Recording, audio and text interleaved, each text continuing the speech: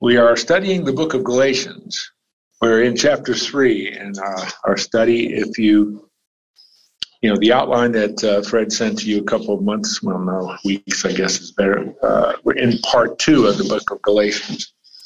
I think it's important to just make one or two quick reminders. This is the first epistle Paul wrote, probably AD 49, late AD 49. But nonetheless, he's being challenged by a group of people. We give them the name, it's not a biblical term, but give them the name Judaizers.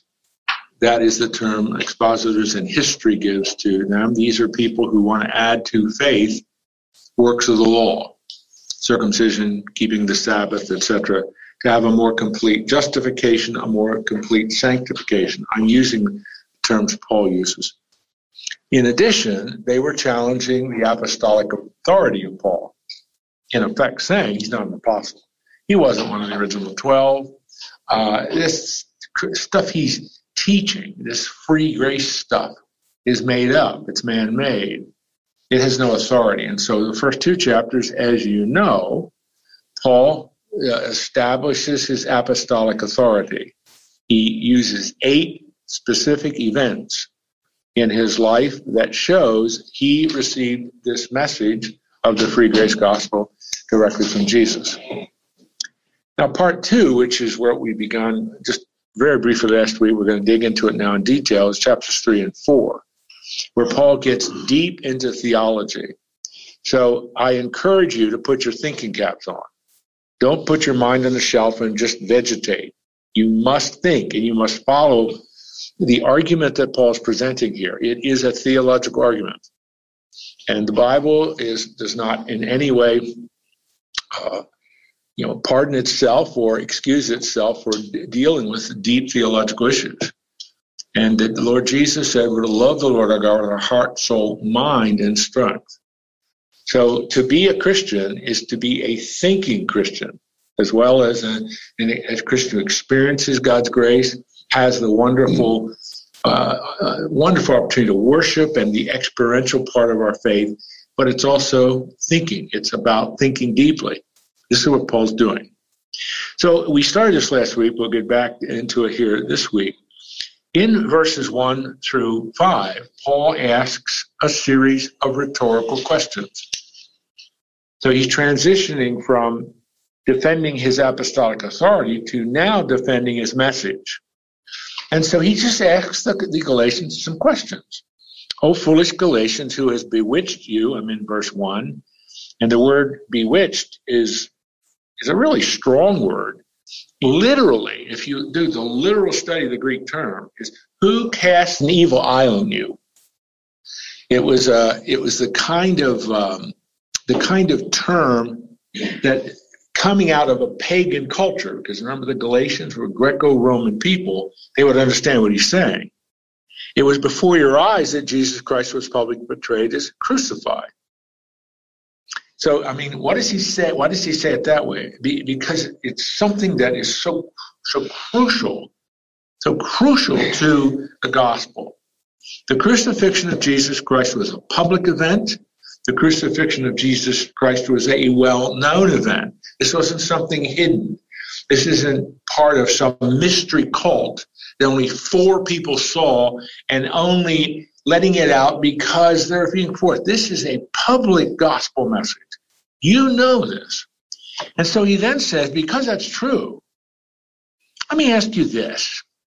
Did you receive the Spirit by works of the law or hearing with faith? It's a very important question. Because the Holy Spirit is the dynamic center of the gospel message. It's the dynamic center of the new covenant message. He is the dynamic center of the new life in Christ. He taught that, they believed it, but he's asking, now if you were considering going back and incorporating the law into your belief system, tell me, did the Holy Spirit come as a result of the works of the law? Did you earn the Spirit? Did you merit the Spirit coming on Pentecost on May 24th, AD 33? Or by faith? Now, the answer to that question is a rather obvious answer, because, even even the Judaizers would have a little bit of a struggle answering that question. Well, we earned it by the works of the law, and we did enough of the works of the law. Then finally God sent the Holy Spirit. That's ludicrous. That's not what happened. Then second, he goes on in verse 3, are you so foolish, having begun by the Spirit? Are you now being perfected by the flesh? Let me ask you this question. What word, what doctrinal term would you use to describe that question? What's he talking about? Justification. No, sanctification. Sanctification. Okay. Having begun by the Spirit, are you now being perfected by the flesh? Are you being transformed by the flesh? And again, the flesh is a metaphor. It doesn't mean the skin and bones. It's that term that's used to describe our own efforts. The flesh is the enemy of the Christian because the flesh does what it wants to do. We need to be transformed. So he's saying, I want to put it as simple as I can. Is sanctification something the Spirit does, or you're being perfected by the flesh? Do you earn it? Do you merit? Do you work for it? Well, again, the definition of sanctification, and Paul's the one who really deals with this, is the Father is transforming us into the image of His Son by the Holy Spirit. And so, I mean, just the way he's asking the question, it's so clear, it's so in your face. And then he asks, verse 4, a third question. Did you suffer so many things in vain, if indeed it was in vain?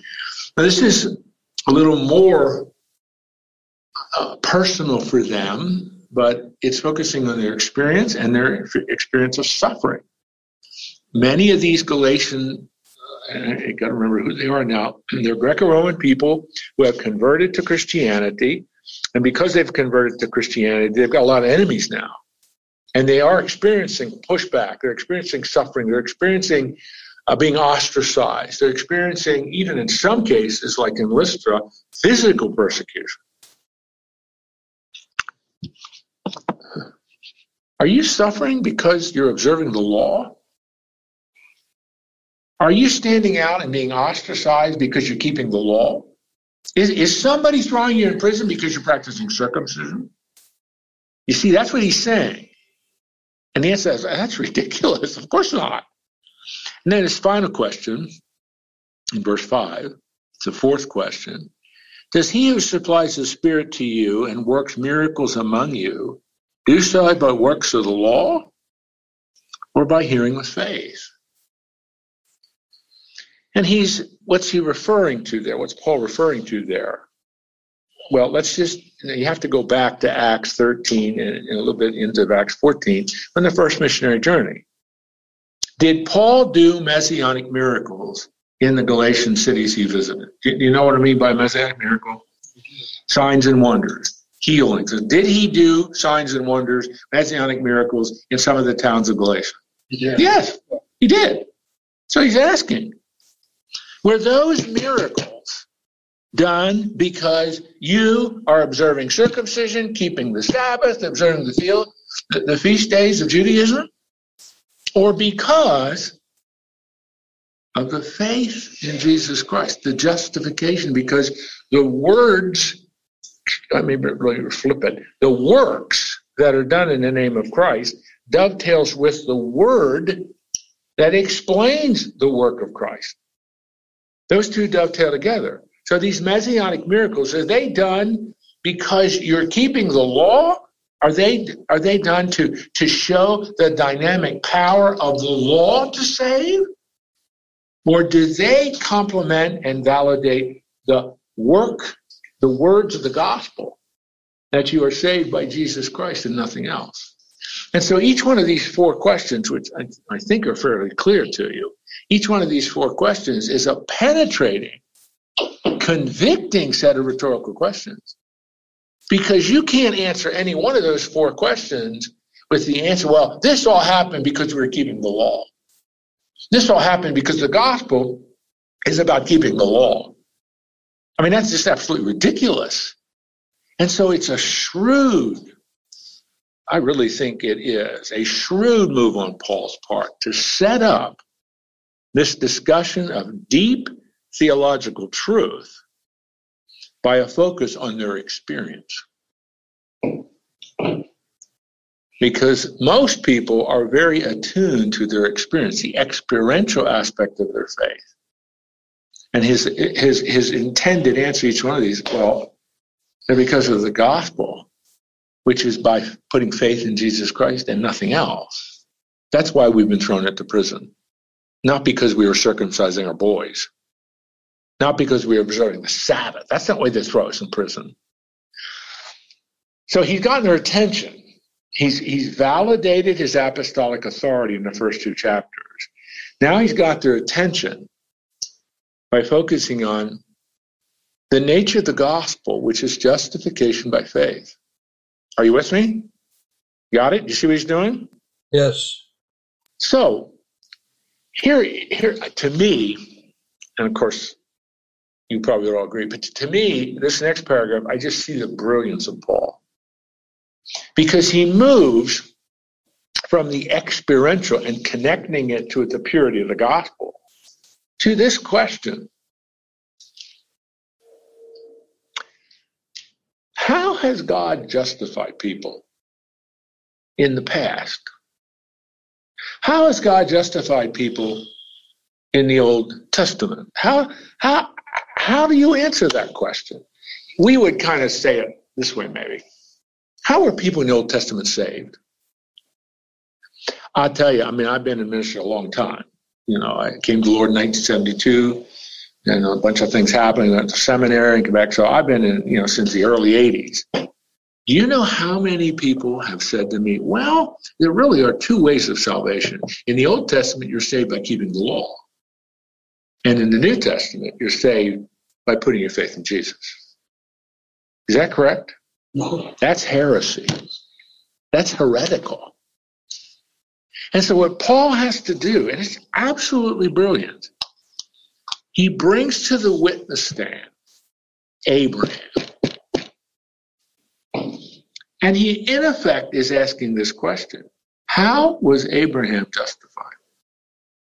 So look at the text. It's not very long. It isn't very long at all. Verse 6, just as Abraham believed God, and it was counted to him as righteousness. He has just quoted from Genesis 15:6, one of the most important verses in the Old Testament.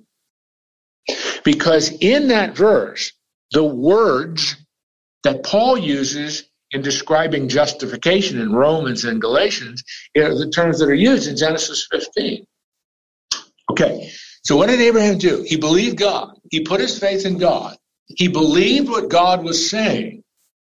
And the text says the consequence of that is he's counted as righteous. And that term, counted, is translating a Hebrew term, which is like a merchant's term. Let's put it into the 21st century. It's like an Excel spreadsheet term. Now I've got your attention because most of you have heard of an Excel spreadsheet. But what it is God counted. He got added up all of the things on the spreadsheet, and at the bottom said paid in full, declared righteous. Because Abraham put his faith in God. He believed what God was saying in the covenantal promises, which, if you want to, we'll review those again. But in the covenant, he believed what God was saying. And God said, you're justified. I hereby declare you righteous. The Excel spreadsheet says at the bottom, declared righteous, paid in full, totally redeemed. Price has been paid. I mean, you can say it about 4 different ways, but he's been declared righteous. So if that's true, and he just quoted from Genesis 15:6, when did Abraham live? Approximately 2100 BC. When was the law given? 1446 BC. So what role did the law play in Abraham's justification? It played no role in Abraham's justification. So isn't that brilliant? If you're going to bring somebody to the witness stand to prove your case that you're justified by faith plus nothing, personally, I'd have brought Moses to the witness stand because he's the great hero of the Old Testament. Everything revolves around Moses, the law, the deliverance of Exodus, the writing of the first 5 books, all that stuff. He's the father. He's the beginning of the Jewish race. The covenant was given to him. So if I can show that Abraham was justified by faith, I've clinched my argument. And that's what he does. Brilliant. And if you go to Romans chapter 4, which is a much longer discussion about Abraham, in that chapter 4 of Romans, Genesis 15:6 is quoted 4 times. Abraham believed and he was justified. He was counted, reckoned as righteous. Know then, I'm continuing now in Galatians 3, verse 7. Know then that it is those of faith who are the sons of Abraham. And the scripture foreseeing that God would justify the Gentiles by faith preached the gospel beforehand to Abraham, saying, in you shall all the nations be blessed. So then, those who are of faith are blessed along with Abraham. Notice that declaration. The man of faith.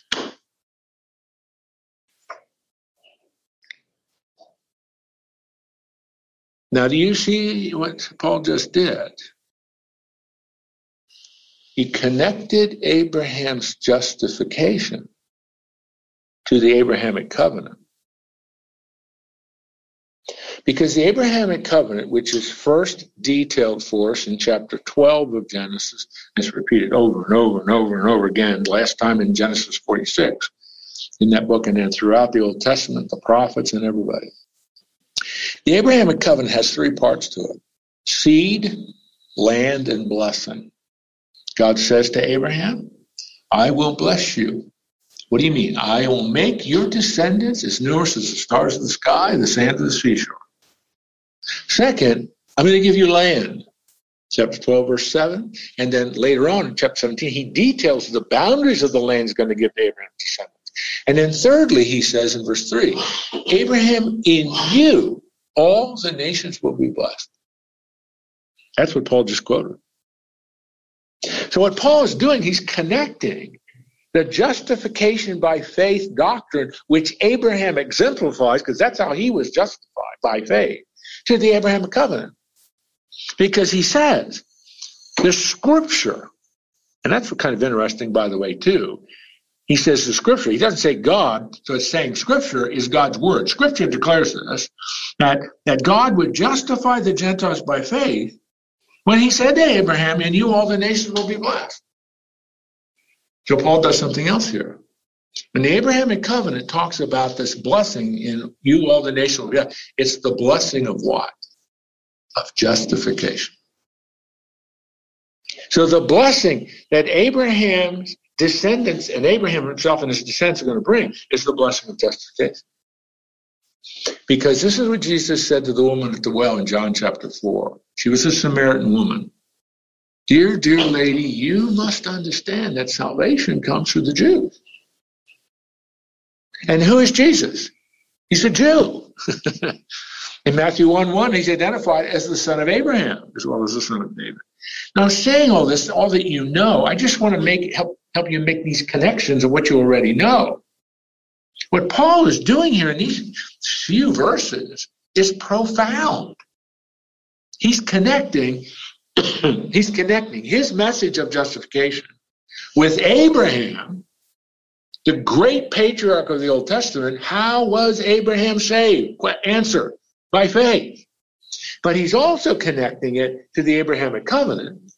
And he's saying that blessing part of the Abrahamic Covenant is the blessing of salvation. It's the blessing of justification. And to me, I'm not as smart as Paul, but to me, I'd have stopped there. Case closed. But he's just getting started. He has the rest of chapter 3 and all chapter 4 yet to go into the deep theological justification. I shouldn't use another word, the deep validation of the doctrine of justification by faith. He's just getting started. He appeals to their experience. How did all this happen? By keeping the law? No. How was Abraham justified? By faith.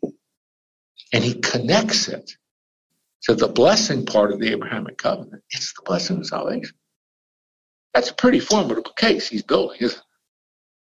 You with me? You understand what Paul has done in verse 6, 7, 8, 9. And he calls Abraham the man, and it's definite article, the man of faith. He is parallel faith. I'm sorry, go ahead. We're tracking. We're following. Yeah, I thought you were asking me a question. Yeah, Fred. So Noah found favor with God, but he was not. He didn't have the same status as Abraham. Yeah, I think he does, Fred, because it does say that that Noah believed God. And the act of building the ark, etc., indicated that he believed God. So how was Noah justified? By faith, Phil. But Abraham, if you can prove Abraham's justified by faith, which he, by quoting Genesis 15:6 and connecting it to the covenant, that's a pretty compelling case. And for the people, these Judaizers, they've got to answer that question.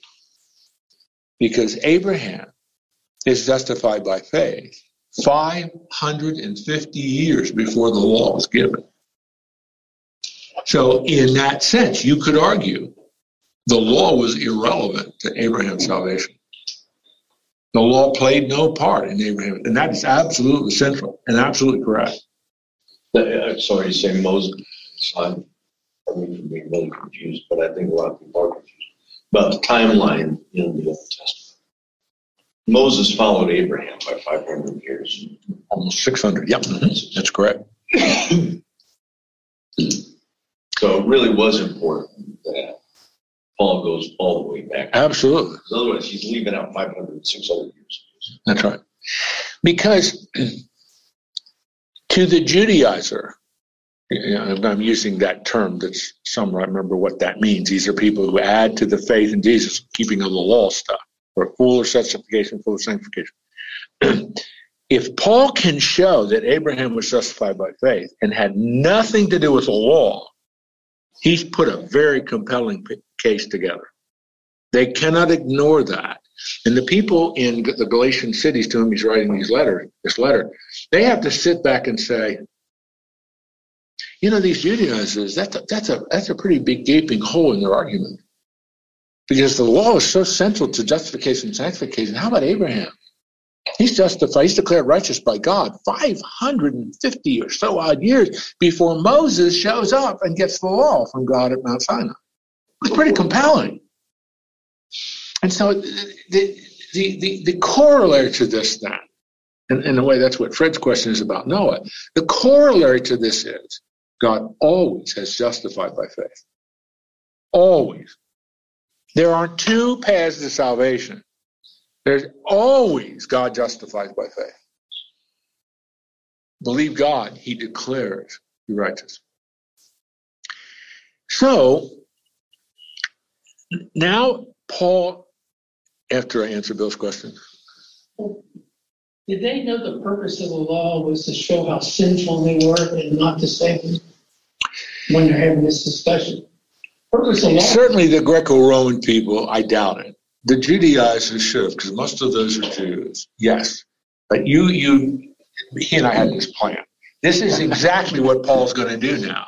He's now going to shift in verse 10 to talking about the law. He's brought Abraham to the witness stand. Now he has to deal with the law. And he has to deal with the purpose of the law. Why did God give the law in the first place? If the law wasn't to justify, why did he give it? I mean, what was the whole purpose of the law if it wasn't to justify us? And so that's what he's going to do here.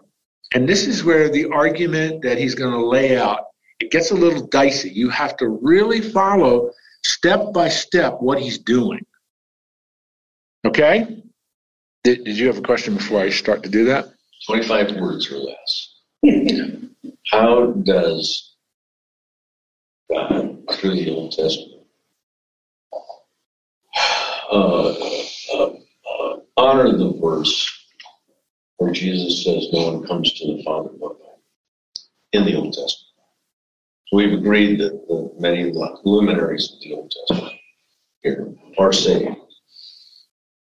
But where was Christ? And the only one I can think of that knew of Christ would be Isaiah. Well, probably some of the other prophets had the clarity of the understanding of Messiah, not the person of Jesus per se, because of the incarnation that occurred yet. The way you're asking the question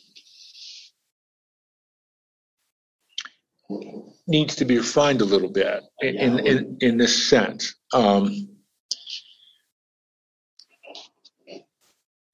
When humanity joins the rebellion against God and joins Satan's rebellion, Genesis 3 and all that stuff, now sin has entered the world. And for God to be able to atone for sin, and that's a very important Old Testament word, atone, the original meaning to cover sin, there has to be a blood sacrifice. That is very clear, it would seem, in what God did with Adam and Eve. They had covered them because they were in shame now and experiencing the guilt and naked. Remember that? And they put fig leaves over their body. God does not do that. God kills an animal and puts animal skin over it. And the inference that we draw from that is there had to be a blood sacrifice to atone for their sin so that God could continue to have a relationship with them, albeit now they are sinners and he's a holy God. And so, Rob, that blood sacrifice, it becomes very crucial because without the shedding of blood, there's no remission of sin.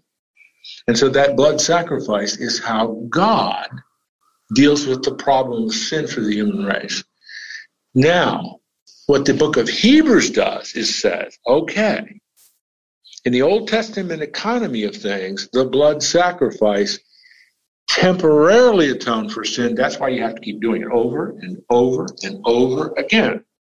Yom Kippur, the holiest day, is an annual sacrifice, plus the daily burnt offerings and peace offerings and all that stuff.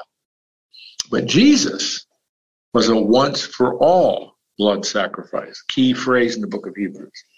So that means that once-for-all sacrifice means that now you don't go to Jerusalem to offer sacrifices at a building called the temple on the altar.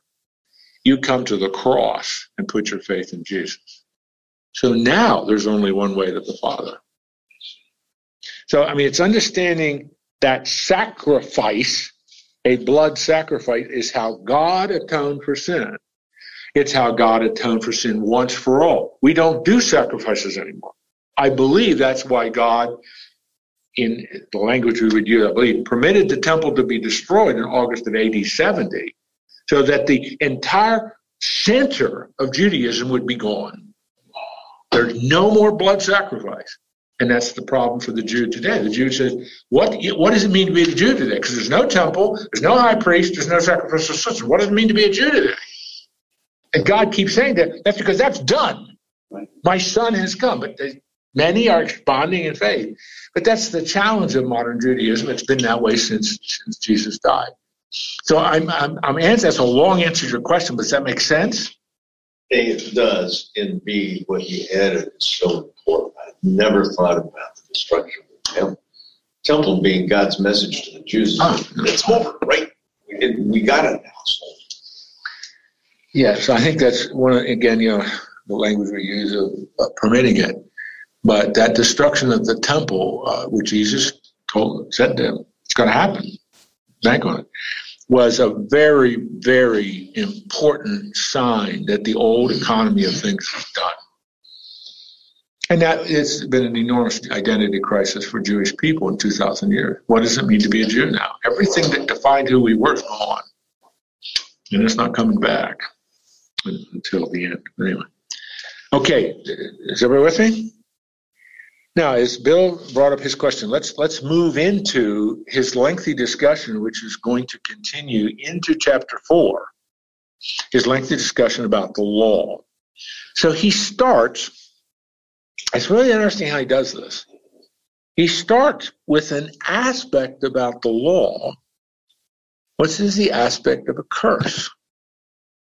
For all who rely on works of the law, for what?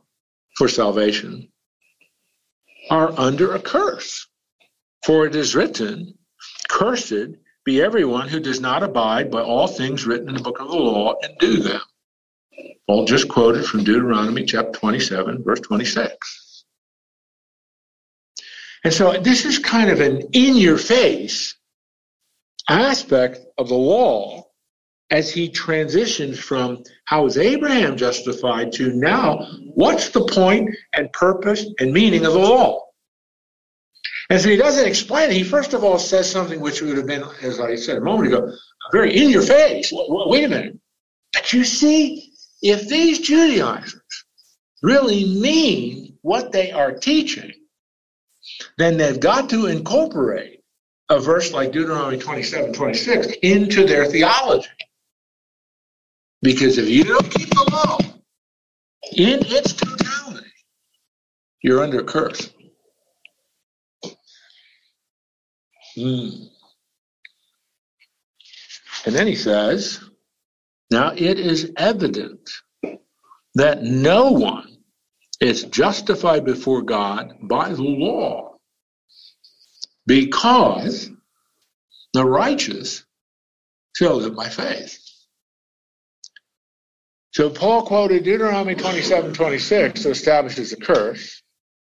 And then he says, however, even in the law, even in the Old Testament, nobody said you're justified by the law. As a matter of fact, what the Old Testament says is you're justified by faith. What did he just quote from? Habakkuk chapter 2, verse 4. You know, Habakkuk, where you had your devotions this morning, that little minor prophet, that's supposed to be a joke. Habakkuk is not a typical minor prophet that most of us read. It's seemingly obscure. So he goes from Deuteronomy to Habakkuk, one of the important prophets. Habakkuk prophesied, he was a contemporary of Jeremiah, at the same time that Nebuchadnezzar is coming, going to destroy the temple in Jerusalem. And he says, the righteous, the just, live by faith. So even in the law, it doesn't say the righteous live by keeping the law. It doesn't say that. Live by faith.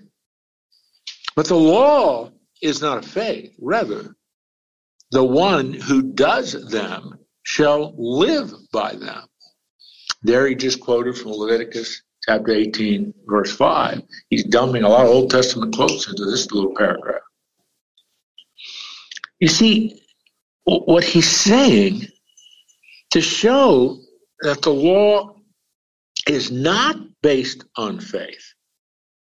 You put your faith, this is really, really, really important.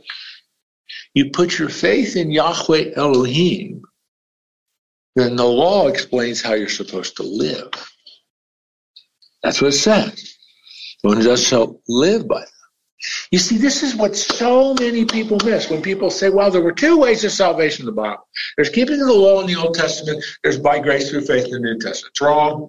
That's the wrong way to say it. It's heresy. Justification is by faith. Instead of Abraham, Genesis 15:6, Habakkuk says it in Habakkuk 2:4, a major principle. Well, then, what's the law? The law is how you live. The law is how you walk with God. The law defined you are God's covenant people. You are separated out from among that pagan animistic world of polytheists. And you are to live in covenant relationship with me. And everything you do, I want you to think of me. I'm a 24/7 God. I'm not a fair weather friend. So you make your food. There's kosher food regulations. Every time you make your food, you're to think about me.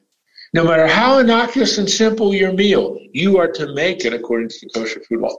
The law is very, very clear on how you make your clothing. The law is very, very clear on how you clean your house. Because you're supposed to, during the cycle of all the feast days, you're supposed to clean all the leaven out of your house. It's an annual spring cleaning. To get all, because everything you do, you're to think about God. Everything. See, that's not how the ancient world, that's not how they work. Like the people of God, the covenant people of God, are supposed to live. He quotes from Leviticus 18:5, the law tells you how to live, but you come into a relationship with God by faith. And then verse 13, oh my, Christ redeemed us from the curse of the law. And that little word redeem is ex agorazo in Greek. I know that doesn't mean anything to you. That's a powerful word. There are 3 words for redeem in the New Testament. This is one of them. That God redeems, Jesus Christ redeems us, purchases us, buys us, pays the price for us. How? What did he do? He became a curse for us. Because, and again, he quotes from Deuteronomy here, cursed is everyone who hangs on a tree. He's quoting there from Deuteronomy chapter 21, verse 23. So let's follow his logic here. If you are going to say that salvation comes by keeping the law, you put yourself under a curse. Deuteronomy 27 says if you don't keep the law, you're under a curse. Cursed is everyone who does not keep the law. But Paul says that is not the gospel. Even in the period of the Old Covenant, you had someone like Habakkuk saying, the just live by faith.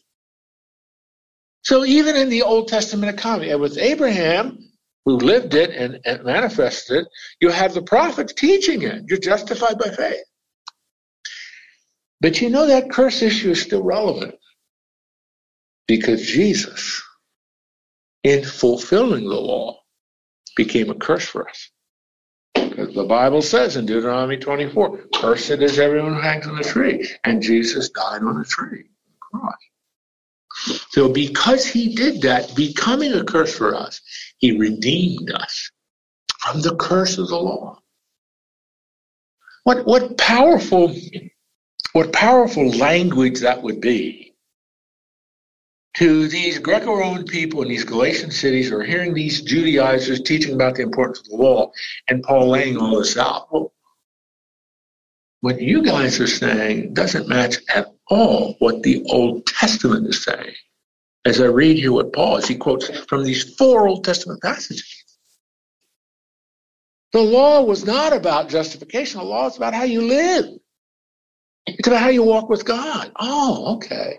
And as a matter of fact, when God sent his son Jesus, he redeemed it. He ex agorazo us from the curse of the law. He redeemed us. See, he paid the price for us. So he now connects his 2 thoughts in verse 14, so that in Christ, the blessing of Abraham might come to the Gentiles, so that we might receive the promised Spirit through faith. So he's now connecting everything he said. He asked them in the beginning of chapter 3 about how'd you get the Spirit. In the second paragraph, he brings up Abraham's son. Now he's introduced about the law, curse, and he says, listen, because Jesus paid the curse for us, the blessing of Abraham will come to the Gentiles so that we can receive the Spirit through faith, not the works of the law, through faith. Wow.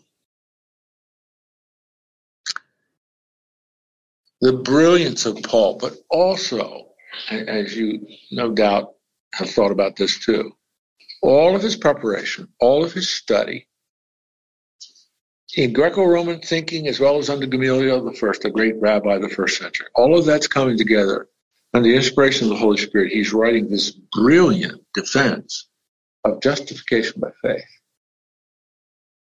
and giving us, those of us who live on this side of the cross, giving us the right perspective about how we think about the law, giving us the right perspective about how we think about the Old Testament saint, how the Old Testament saint was saved, how the Old Testament saint, what was the purpose, why was the law given, why such intricate detail? Because to walk with God is a 24/7 enterprise. And everything you do, you're to do to God's glory, and think about it. This is a good place to ask, are you with me? Did I lose you? No loss. All right. Okay, the guys online are with me. I think the guys in the room are with me. Oh, there's a lot of silence here, but I'm assuming We're here too. you feel free what?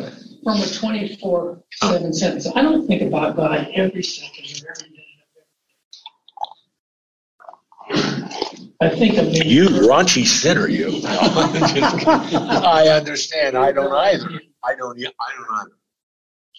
But yet, at the same time, as you walk with the Lord, that thankful, gracious spirit, you find yourself thanking the Lord for much of what happened. Right, and periodically. Yeah, I mean that. Yeah, but it's just it isn't that you every single second you're thinking about God. That's the ancient Israelite didn't do that either. But God constructed the law so that every activity of your life you're involving Him in it, and that's what's important. And that's the relevance of what Paul's arguing here. They live by the law, not saved by the law. You live by the law, as he quoted from Leviticus 18 there. So you put all this together. He's beginning to construct the ludicrous claims of the Judaizers, as they're trying to say, now look, you want a complete salvation? Justification, sanctification. You got to circumcise your boys. You got to keep the Sabbath. You have to observe the feast law. All that stuff. And Paul is saying, as he said at the very beginning of Galatians, that is another gospel. Heteron. That's another gospel. It's not the gospel I preach. It's not the gospel that Jesus preached. All right. I'm assuming you're with me. Let's go to the next. We got about 13, 14 minutes. Let's go to the next section where it gets a little bit more difficult, but yet it isn't. What Paul wants to do here, so let me introduce this, and I think we'll get this done, but let me introduce this. He has to now answer this question. What's the relationship between the Abrahamic Covenant and the law? And he uses the language he uses is the promise. The promise was God made to Abraham. Now, starts in verse 15. Now, to give a human example, brothers and sisters, even with a man-made covenant, no one annuls it or adds to it once it has been ratified. Now, I don't think that's it. You understand what he's saying? For you and me, a man-made covenant would be, well, it could be the covenant of marriage. It could be a business agreement where you draw up a contract and the lawyers get involved and the language is really important. It could be a contractual agreement to build a house. I mean, anything where you have two parties reaching an agreement on this is what's going to happen. Once it's ratified, you don't keep changing it. Right? I mean, that not difficult to understand, is it? Think of any man-made agreement, any man-made covenant, marriage covenant, business arrangement, contract. Once it's ratified, it's out. Everybody signs it. You don't keep changing it. If you're going to change it, you got to obey. It's very elaborate. To do it right. So that's pretty simple. Okay, got it, Paul. Now, verse 16. The promises were made to Abraham and to his offspring. That's the Abrahamic covenant. Land, seed, and blessing. Abraham, I'm making these promises to you and your seed, your offspring. It does not say, and to offsprings. Or some of your translations might have seeds. referring to many, but it's referring to one. And to your offspring, who is Christ. This is what I mean, verse 17. The law, which came 430 years afterward, does not annul a covenant previously ratified by God, so as to make the promise void. For if inheritance comes by the law, it no longer comes by promise. But God gave it to Abraham by a promise. All right, now, I'm going to draw something on the board here. And those, you guys are online, I don't know if you can see the board as well as these guys with their great eyesight can see it here. Huh? We can see it pretty good. Okay. Pretty good. I'm going to draw a timeline on the board, okay? And here is the language he uses is promise. And these are the promises God made to Abraham.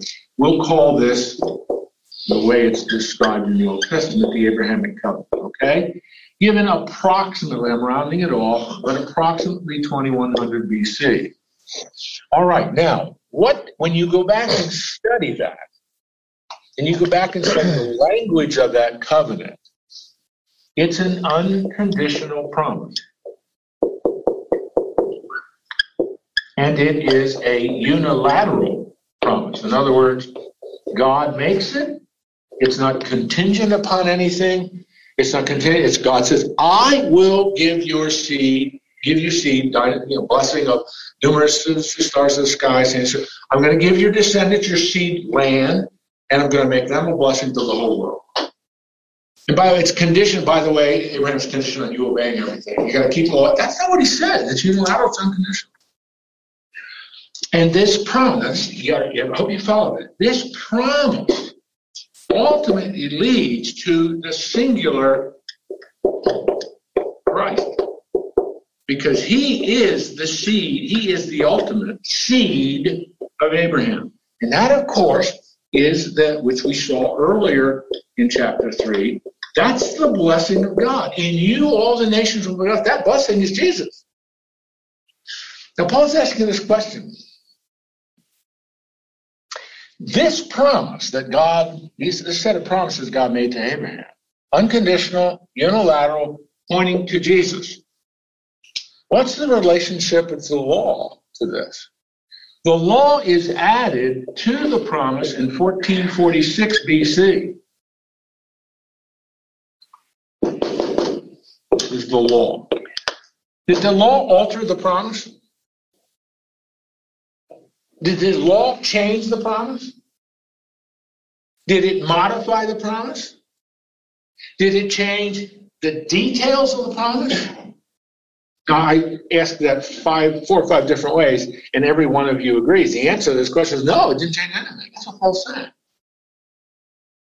You have to understand something, what Paul's saying. You have to understand something. When God made those promises to Abraham, those unconditional unilateral promises, rounded off in 2100 BC, God knew that ultimately all of that blessing, the offspring, the seeds, referring to Jesus. Because Jesus is the content of the blessing that God promised. In you all the nations will be blessed. How? Through Jesus, who will come 2100 years later. But when the law was added, because this is the language he's going to use, the law was added to the promise. Did the law change the promise? No. Did it modify it? Is it added to it so now, in addition to believing in God, now you've got to keep the law, the promise isn't coming?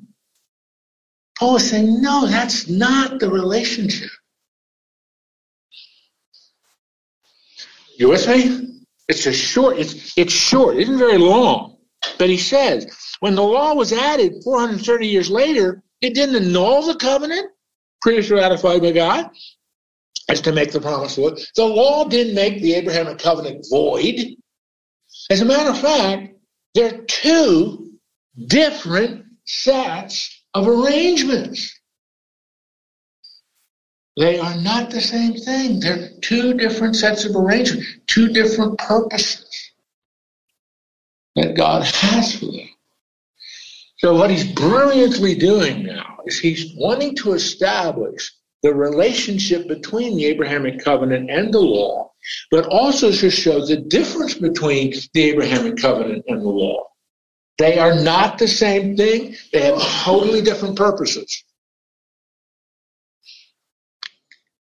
I told you this gets dicey and heavy. Are you with me? Okay, you guys online, I don't know if you saw the chart, but are you with me too? All right, nobody's still there. Okay, as long as everybody's with me. Because I'm trying to think of what I should try to do in 5 minutes. If you're with me on this chart, the third paragraph in this section about the law, why then the law? That's the question he asked in verse 19, which is a little bit what Bill had asked earlier. So now this is an appropriate time to bring this up. Why then the law? Why did God add the law here? Why 550 some years or whatever it is approximately? Why did God add the law? In the relationship with the Jewish people, established under Abraham, he's the father of the Jewish people, he's the first Hebrew, all that stuff we learn in the Old Testament. 550 years later on Mount Sinai, God gives through Moses the law to the people. Why did he do that? Notice his language. It was added. Now that's what I wrote up here. The relationship between the Abrahamic covenant and the law is the law was added. For the Jewish people, their relationship to God was defined by the Abrahamic covenant. That defined their relationship to the Lord. That's why in my book I called, the title of the book is The Covenant People of God. They are his covenant people. And that's what the Abrahamic covenant establishes. But the law was added for a purpose. What does he say? Because of transgressions. It's a very, very important word. In the Old Testament, actually in the Old Testament and the New Testament, the term transgression is one of the many terms used to talk about sin. The term that's translated transgression is that it has this sense. There's the goal. There's the target. Transgression is you miss it. The target is holiness. Transgression is you miss it. Now listen, because I don't have as much time as if it were 11 o'clock, I want to talk a little bit about this. This is quite critical to understanding his argument. What the law does is it points out in detail the sinfulness of sin. That sounds a little redundant. Don't let it sound redundant. Sinfulness of sin. It points out the thoroughgoing depths of human sin. Because the introduction to the law, what we call the Decalogue or the Ten Commandments, is the moral character of God revealed. The first four deal with your relationship with God. No other gods before me. Don't take my name in vain, etc. The remaining six deal with your relationship with other people. Honor your father and mother. Keep the Sabbath. Do not steal. Do not lie, etc. The moral character of God revealed.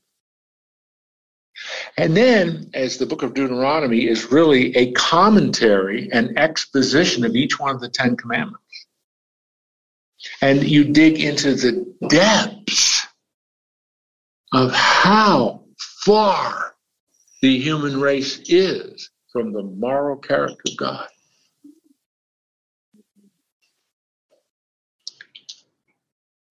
It was added. But he tells us something. Look at that word in the middle of verse 19 that follows the word transgressions. Until, should put it up there. Until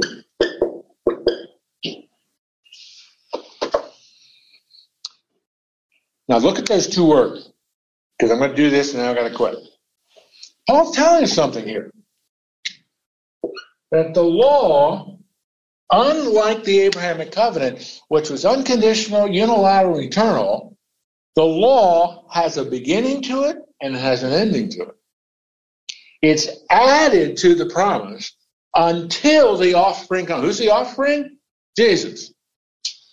So the law begins in 1446 BC and ends in AD 33 when Jesus dies on the cross. This is really important because for the Judaizers, who they are saying you want a more complete justification, you got to keep the law, you got to circumcise your boys, you got to keep the Sabbath, etc., etc., etc. What does Paul just say?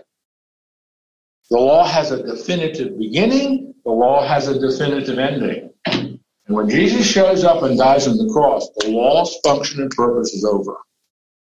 And that's where the language of the Gospels is. Jesus, I'm sorry, guys, I'm standing when they can see me, but you can't.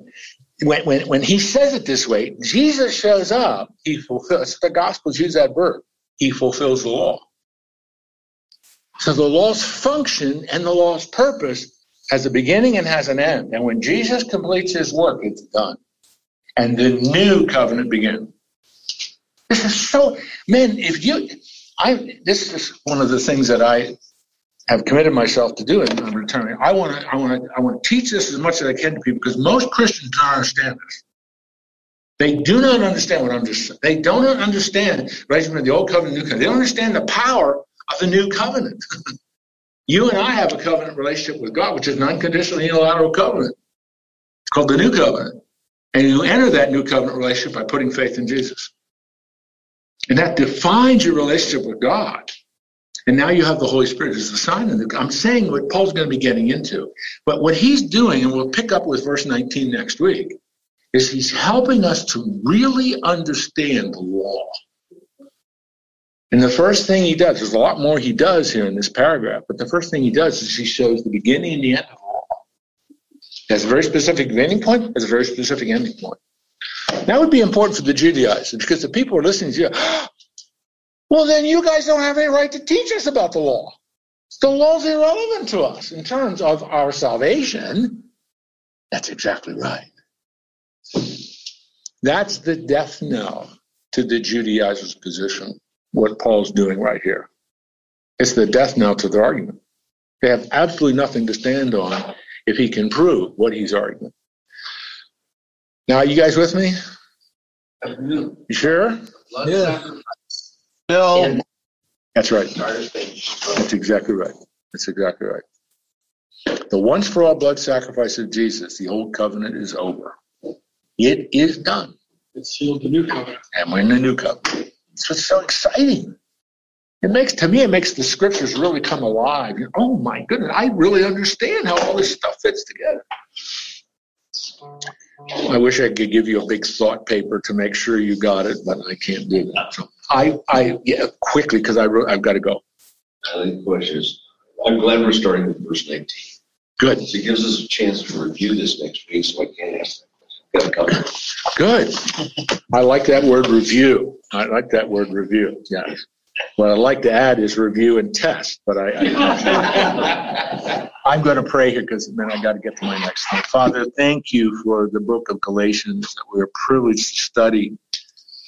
Oh, I love this book because it is so clear in Paul's response to the claims of these Judaizers. It's so clear as Paul lays out for us, I think in pretty clear language, the difference between the law and the new covenant, the difference between justification by faith and living by the law, which is what he said earlier. Thank you for Jesus. Oh my goodness, he fulfilled all this. He completed all this. We don't need to go up to Jerusalem and offer sacrifices anymore. Your once for all blood sacrifice is what purchased us out of the marketplace of sin, freed us so that we can live for you. We are so grateful for the Lord Jesus. May we represent him well in all we say and do. We commit these guys to you both online and here in the room.